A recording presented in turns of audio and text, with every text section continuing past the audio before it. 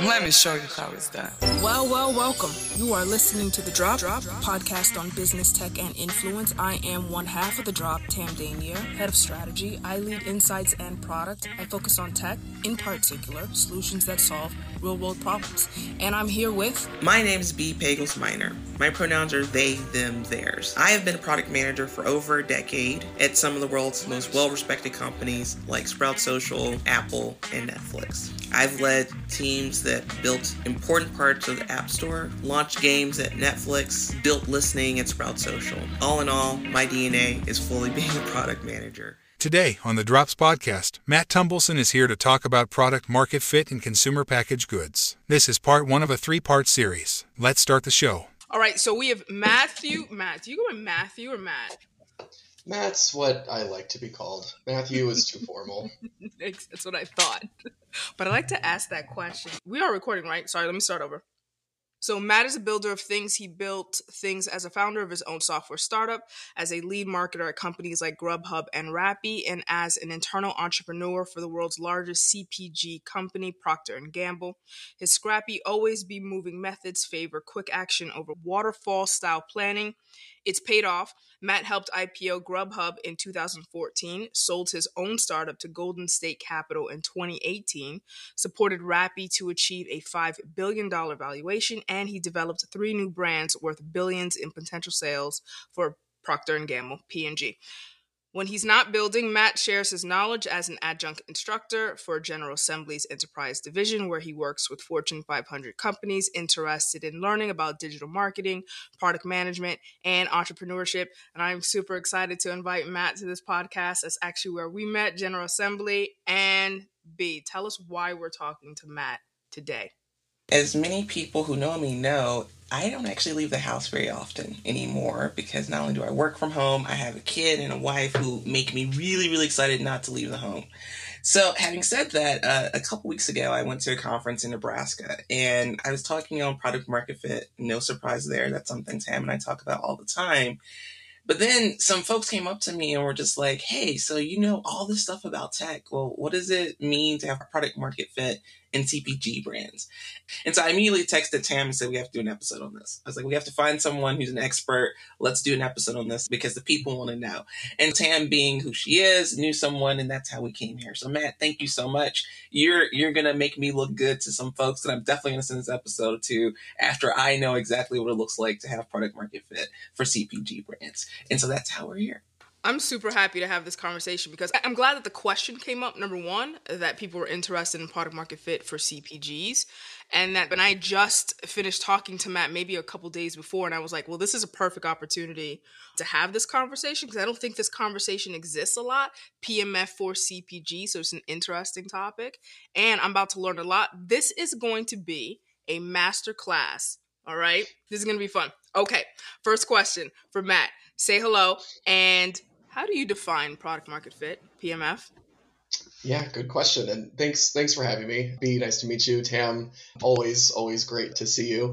I want to preface with, I have my own opinions on this. And my background is Tam, you mentioned it's also in startup software. So we're kind of in the same bucket. The only difference is I had the opportunity to work inside of Procter & Gamble and see the way that things are done in a completely different world and what from software and startups may apply, what may not apply, what I think it is, and then come out on the other side where I am now after working with them for a couple of years and having some, maybe we'll say, tidbits of insight. By no means am I the expert in all things CPG, but I do like to think that I have a unique perspective. And there's quite a few disagreements inside of the CPG world of how to do this, how to figure out product market fit. And I was happy to contribute to some of those disagreements and disruptions and then share it here with you all today. So for me, I start with CPG. I always think of a problem. What is the problem? What is the consumer dealing with? What are they going through? What are they looking for from a solution? It's really similar in the software and startup world. There has to be a problem. A lot of people have to have it. And once we figure out what that problem is, the solution and the solutioning is quite different than in the software and startup world, where we don't get to optimize a lot once we are at distribution. We have to do a lot more of that kind of earlier on. So although certain things like concepts and consumer feedback and iteration are happening in the development phase, once we get to market, we can't iterate like you can with software. So there's so much more work to be done on that upfront product market fit. And for me, what it means is we've identified the pain point. It's clear. We've identified the best solution. So we've put a few different solutions, if not dozens or more, in front of consumers.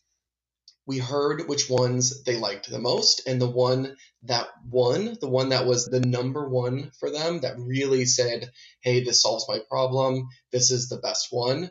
It is so superior and it is so good that they are willing to spend enough money for us to then obviously turn a profit, because there's an entrepreneurial aspect here as well, right? We got to build a business around this thing.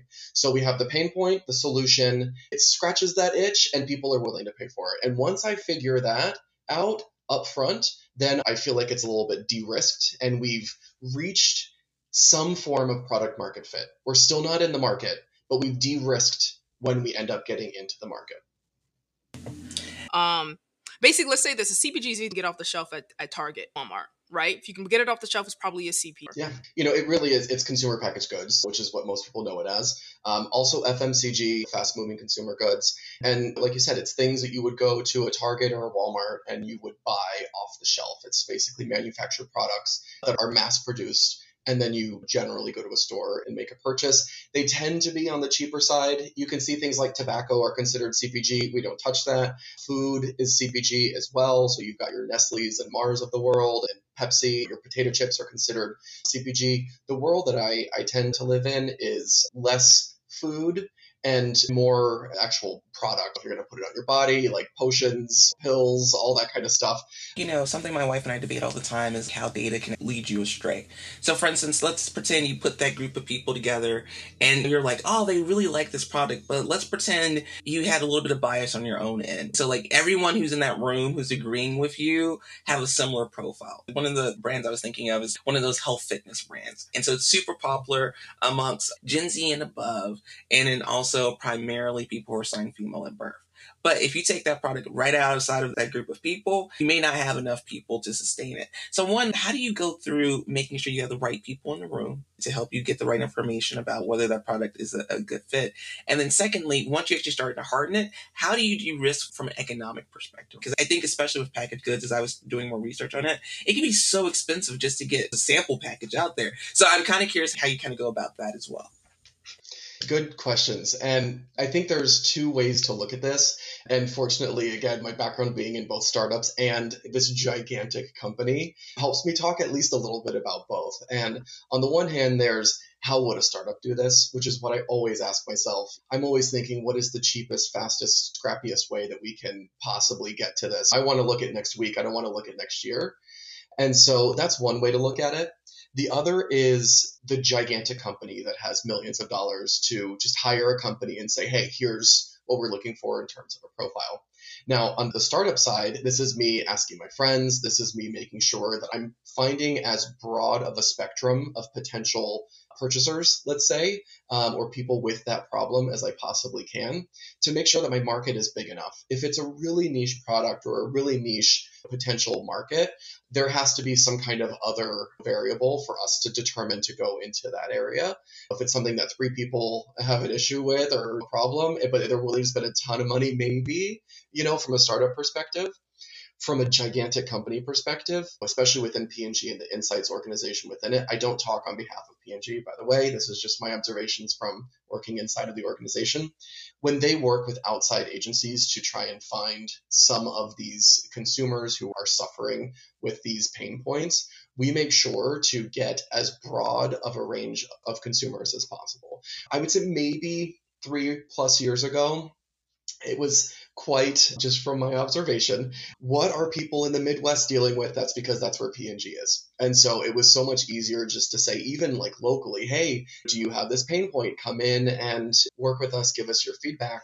Once COVID happened and things became virtual, it became significantly easier to get a much larger range of people across not only the US, but also in other countries to talk to, see how big this thing is globally, and really understand the depth of the pain point and the potential size of the audience and how it could be either repositioned, how there might be a feature or a future option that could benefit maybe like a sub audience within a larger audience.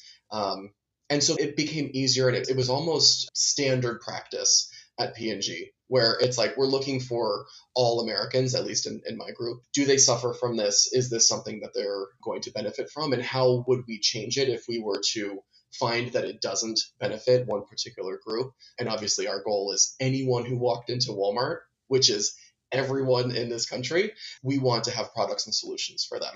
So on the startup side, again, it's just making sure that you do your diligence. And for me, it's like 10 people, I'm good enough. On the P&G side, we're looking at hundreds, if not thousands, to make sure that we're truly understanding the pain point. From the economic standpoint, that's all about risk. And there's two elements of risk. One is time, and the other is actual individual safety of the people who are going to be using the products. If it's a product that has an active ingredient in it, I use an example of this one eczema skincare brand that I was working on. It had colloidal oatmeal in it. You cannot just be experimenting with consumers if something has an active ingredient in it. In general, we can't just be treating our consumers like guinea pigs.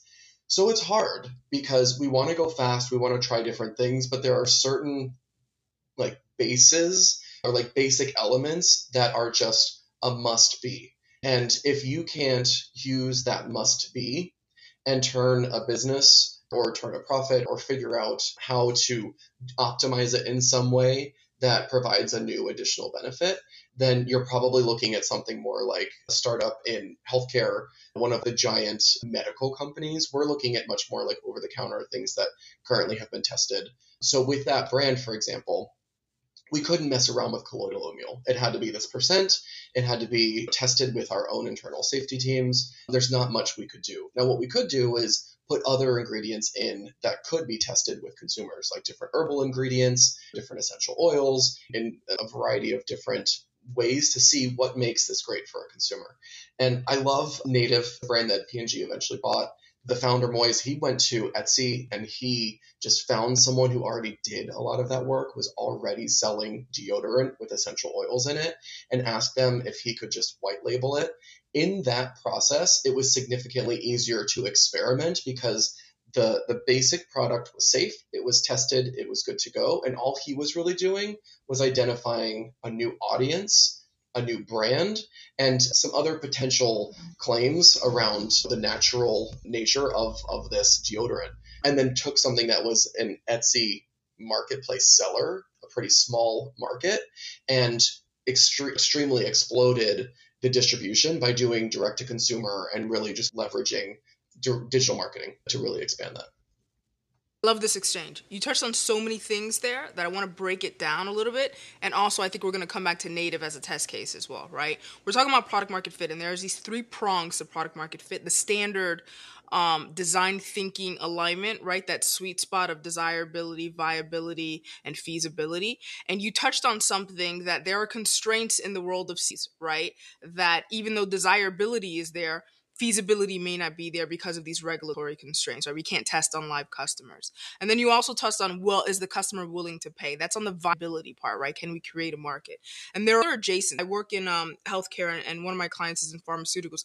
Another one of these industries that are extremely hard to bring something to market without due diligence and R&D, right? How do you test a drug? Right. And when you're talking about sizing it in pharmaceuticals, there can be a really grave illness that a million, right? 3 people out of 1 million. I was talking to someone who had that kind of a test case. How do you develop a product? How do you test that product? How do you price that product in a market when 3 people out of 1 million have this very grave and very part of that is you're talking about distribution channels being something like Walmart and a company like P&G. Let's just stick on that. Unilever or any of these companies. And if you're a company like P&G and you're saying, I want all of the customers, or as many of the customers of Walmart or Target as possible, I have to be not only in the same vertical or same category of all the categories within Walmart, but multiple categories within it. Meaning, the cleaning category at Walmart is detergents or cleaning products for clothing, so laundry detergent. But then there's, I need gentle, I need unscented, I need this, I need that. How do you grapple with that about there's a problem, there's a market, the sub-market? Start first. Talk to me how you break that down when you're just approaching a new problem or new opportunity to look for. So you bringing up the detergents and the home care, that's a perfect example of an aisle that I would work on identifying a need that's unmet today. And if it's in a category that already has a subcategory like fabric care, which is, your Tides of the world, I don't need to reinvent Tide. Actually, at P&G, and this is something interesting, right? If I'm looking as a startup, there might be an opportunity there, and quite a few have popped up. Less packaging, maybe there's an audience that's not currently being tailored to because it's not big enough for P&G, which is an interesting scenario, right? Where P&G says, oh, that might be 100,000 people, it might be worth a couple $1,000,000 to a startup founder or an entrepreneur. We're gonna go there. We're gonna make this product and we're going to deliver the solution for them. For a much larger company like a P&G or a Unilever, they're going after very, very large, generally broad-based audiences. I remember one time hearing, and this is before I even worked at P&G, who's the audience for Tide? And it was anyone with a washing machine. And that is how a company of that size really thinks. As a startup founder, when you're trying to identify product market fit, you don't have the luxury of just saying, the market is literally anyone with a house, anyone who drives a car. You don't have that luxury. You're looking for pain points that are unmet. And so you have to really dig in and understand the smaller audiences, the more nuanced audiences. And that's where an aisle like fabric care, again, a startup founder would say lots of opportunity. A really big CPG would say, we've already done this. We need to do different scents. We need to do for your car. We need to do for your shower. We need to take the things that we already own and move into other categories that we don't currently dominate. They're thinking in a very different way than we are when we're talking about product market fit. They get the luxury of starting with assuming they already have it. We don't get that, right? We need to actually do the data, do the work, and make sure that when we're creating something new, that we know that it's something that consumers want, that they'll pay for, and that they'll continue to want even after their first use. I want to drill down into that just a little bit, right? Because you said something really important, which is these brands like CPGs, really large brands, don't necessarily have the luxury to tackle a problem that a startup would. What does that do to the decision making at a large company that says not big enough for us to care about, but also understanding the back of your mind that all big things start off, right? Uber, a large category, was once a very niche. That is, how does a company de-risk the future of large M&A purchases, right? Because that is what it leads to. Let's talk about Dollar Shave Club.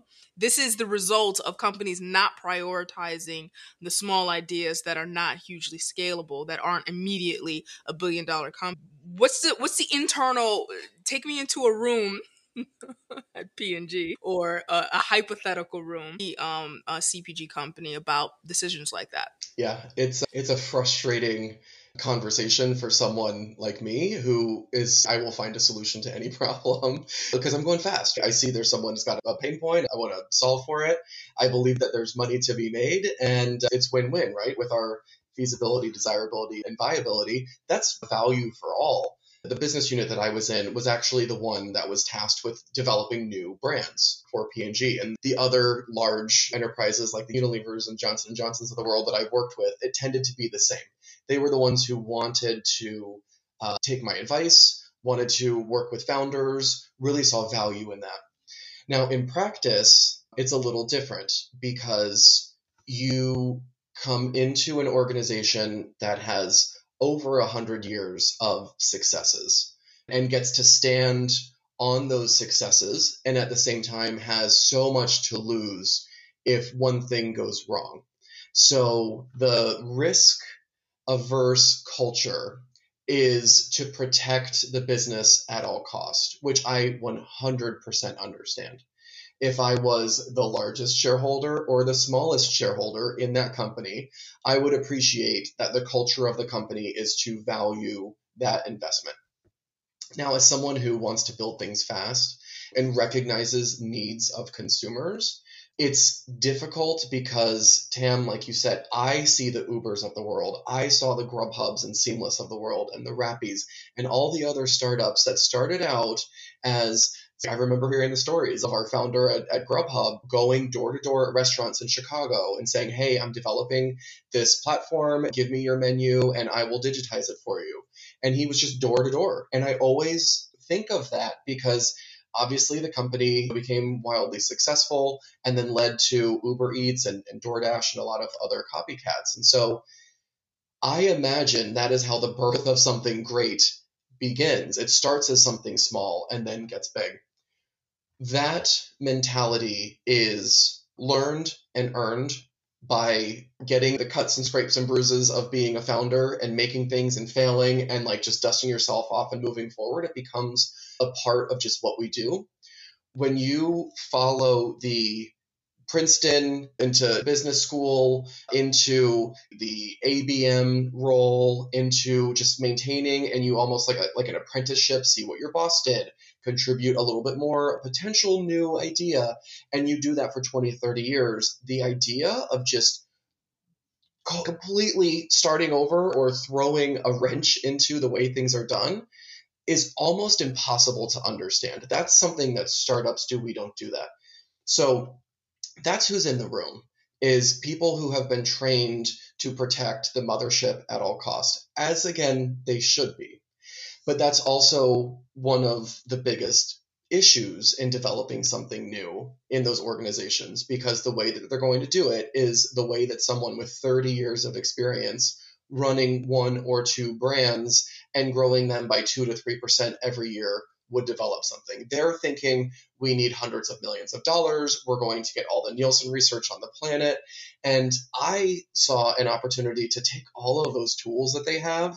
I mean, just to log into Nielsen and be able to see like almost real-time data for store sales, and then go to Amazon and see what people are searching and run a quick test on Google and see if this product is something people are interested in. To me, that was magical, but it was so frightening for a lot of my colleagues. So that meeting, if you want to pitch an idea for something, one of the first things you have to say is it's huge. It's a really, really big pain point, and we are the ones who can solve it. And here's why I think we'll be able to do it. And here's my 27-point plan of how we're going to do it. That's what you have to do before you even pitch an idea, because immediately you're met with a no. That's not big enough. We looked at that before. I've seen that. That's not big enough. That's not big enough.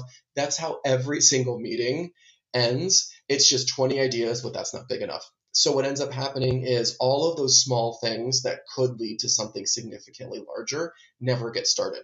Those seeds don't get planted. What they want to do is to buy a tree that's already grown and then just bring it in and say, okay, now we have the revenue from that and we can count it as growth for ourselves. They say that they want to plant their own seeds. They want to be able to plant their own seeds, but I am not convinced that large companies will be able to do it on their own. I think they're going to need to look for outside support to plant those seeds for them and get it up to whatever size sapling you want that makes them comfortable. You're planting enough. So, Matt, I totally agree with you. I think M&A is definitely the strategy that really large multinational companies employ because innovation is so difficult. I mean, that's the thesis that Tam and I continue to kind of come back to over and over again in the podcast. It's just that once you get to a certain size, innovation is what suffers. And so what ends up happening is that you have to acquire all of these companies to do the basic experimentation and innovation that you need to move forward. But one thing, Matt, that you mentioned here, you talked about what it looks like to convince somebody that this is a good idea. And it's primarily the positive side of it. What does it look like when you get into that room? You've done all this research and it's like, actually, this isn't hidden. The Nielsen data says, actually, people really don't love this. The Twitter data is actually saying that they think this berry is terrible. We have to pivot. So what does it look like when that conversation happens? That's a good question. I had that happen recently while I was still working at P&G. And by the way, I've shut down many products. And there's a unique trick that I found that helps you not have such a bad experience, which is to constantly have your next idea ready to go. When you invest everything in a single idea, you get so passionate about it that you almost become blind to all of the data that's telling you this might not be great. Something that I observed at P&G and I've seen in other companies before is just setting a cadence. Maybe it's once a month, maybe it's once every 3 months, where this idea and this team that's working on an idea has to prove that it's still worthy to work on. And here's what data we believe we will get. If we reach this, we will continue. If we don't, we will shut down, which never happens. It's always, okay, let's actually talk about it. Let's see what's working. Let's see what's not working. And then we go from there. And the reason why it's important to have something else ready to go is so that you don't just say, well, we've invested this much, let's keep going. There needs to be an opportunity cost that you are missing if you don't shut this down. So that way it's almost as neutral as possible. The best use of my time is continue this forward or work on this next thing and see if it's going to be good. So once I implemented that, or we as a team started talking about it that way, when something was shut down, it was a much easier conversation. Obviously, there were people who worked on things for 2-3 years that when shut down, or even startups or myself, I've had my own outside of companies, my own ideas shut down or pivot, dozens and dozens of them. And it's just, you get used to it, you build like a thicker skin, but just having a backup is really important to make sure that you're on to the next one. We always want to keep going, right? Now, I had a unique experience where we had all the data in the world that told us this area of the business, this thing that you're working on right now, this really small, scrappy team. There was just 3 of us, 2 people from research and development and myself. And one of the people from research and development was an expert. She and her husband actually work in this category outside of the office on nights and weekends. And she's like, it's a huge opportunity. We look at the Nielsen data. It's not huge. It's a huge opportunity. We buy this data from IBIS or you name it. And it's like, okay, there might be something there. But the Nielsen data just kept telling us this is not big. This is not big. And that was kind of our North Star. So we didn't believe it. And this is one of the few times that I said, no, we're going to keep going. And our very small teams, yeah, we're going to keep going. And we ended up using a service where it actually puts you in touch with certain buyers from large organizations. You can say, I want to talk to a buyer from Walmart. I want a buyer from Target or whatever the company is. And I want to run this by them. And it's blind. You don't really know who they are. You just know their role. They don't know who you are. You just get to ask them questions. And we're like, how big is this market? And they're like, oh, it's about $3 billion, which over $1 billion was good for us to move forward on. And we went through all the data and they said, oh, most companies don't sell this specific data to Nielsen because it's so valuable to us. And so we as a team had to keep asking ourselves, why has no one worked on this specific category before? And then we started looking in the startup sphere, places where they can't afford the Nielsen data. And there's quite a few startups. There's quite a few companies working on this. And they're going, and they've got some really, really good technology and innovation. And then you look at the giant companies, and they're not doing much there. And we made the hypothesis that it's because they're similar to us. We have all this amazing data. We can just look at Nielsen. It tells us what we need to know. And if it's too small, we move on. And so we said, no, let's keep looking. And I'm not exactly sure where they are now. It was an incredibly fast-moving project with a really good team, really small, scrappy team doing things. I was so proud of this team, the way that we made our own decisions. But on the one hand, we would shut things down if it reaches certain criteria. On the other, it didn't feel right. And so I would say sometimes you have to use your gut, which is the worst advice in the world. I hate saying that, but it is true. There's experience that backs that up. There's something missing and there's a mystery and a curiosity that you have to continue going. I think that's okay. And we did. And we ended up proving out that Nielsen was wrong. And it's a huge opportunity for us. Stay tuned for part 2 next week on The Drops. Thank you so much for listening to the Drops podcast. We love having you. We love your feedback. Please do connect with us across social media. We are the Drops Podcast on Facebook, Twitter, and TikTok. And we also have a great email, thedropspodcast@gmail.com.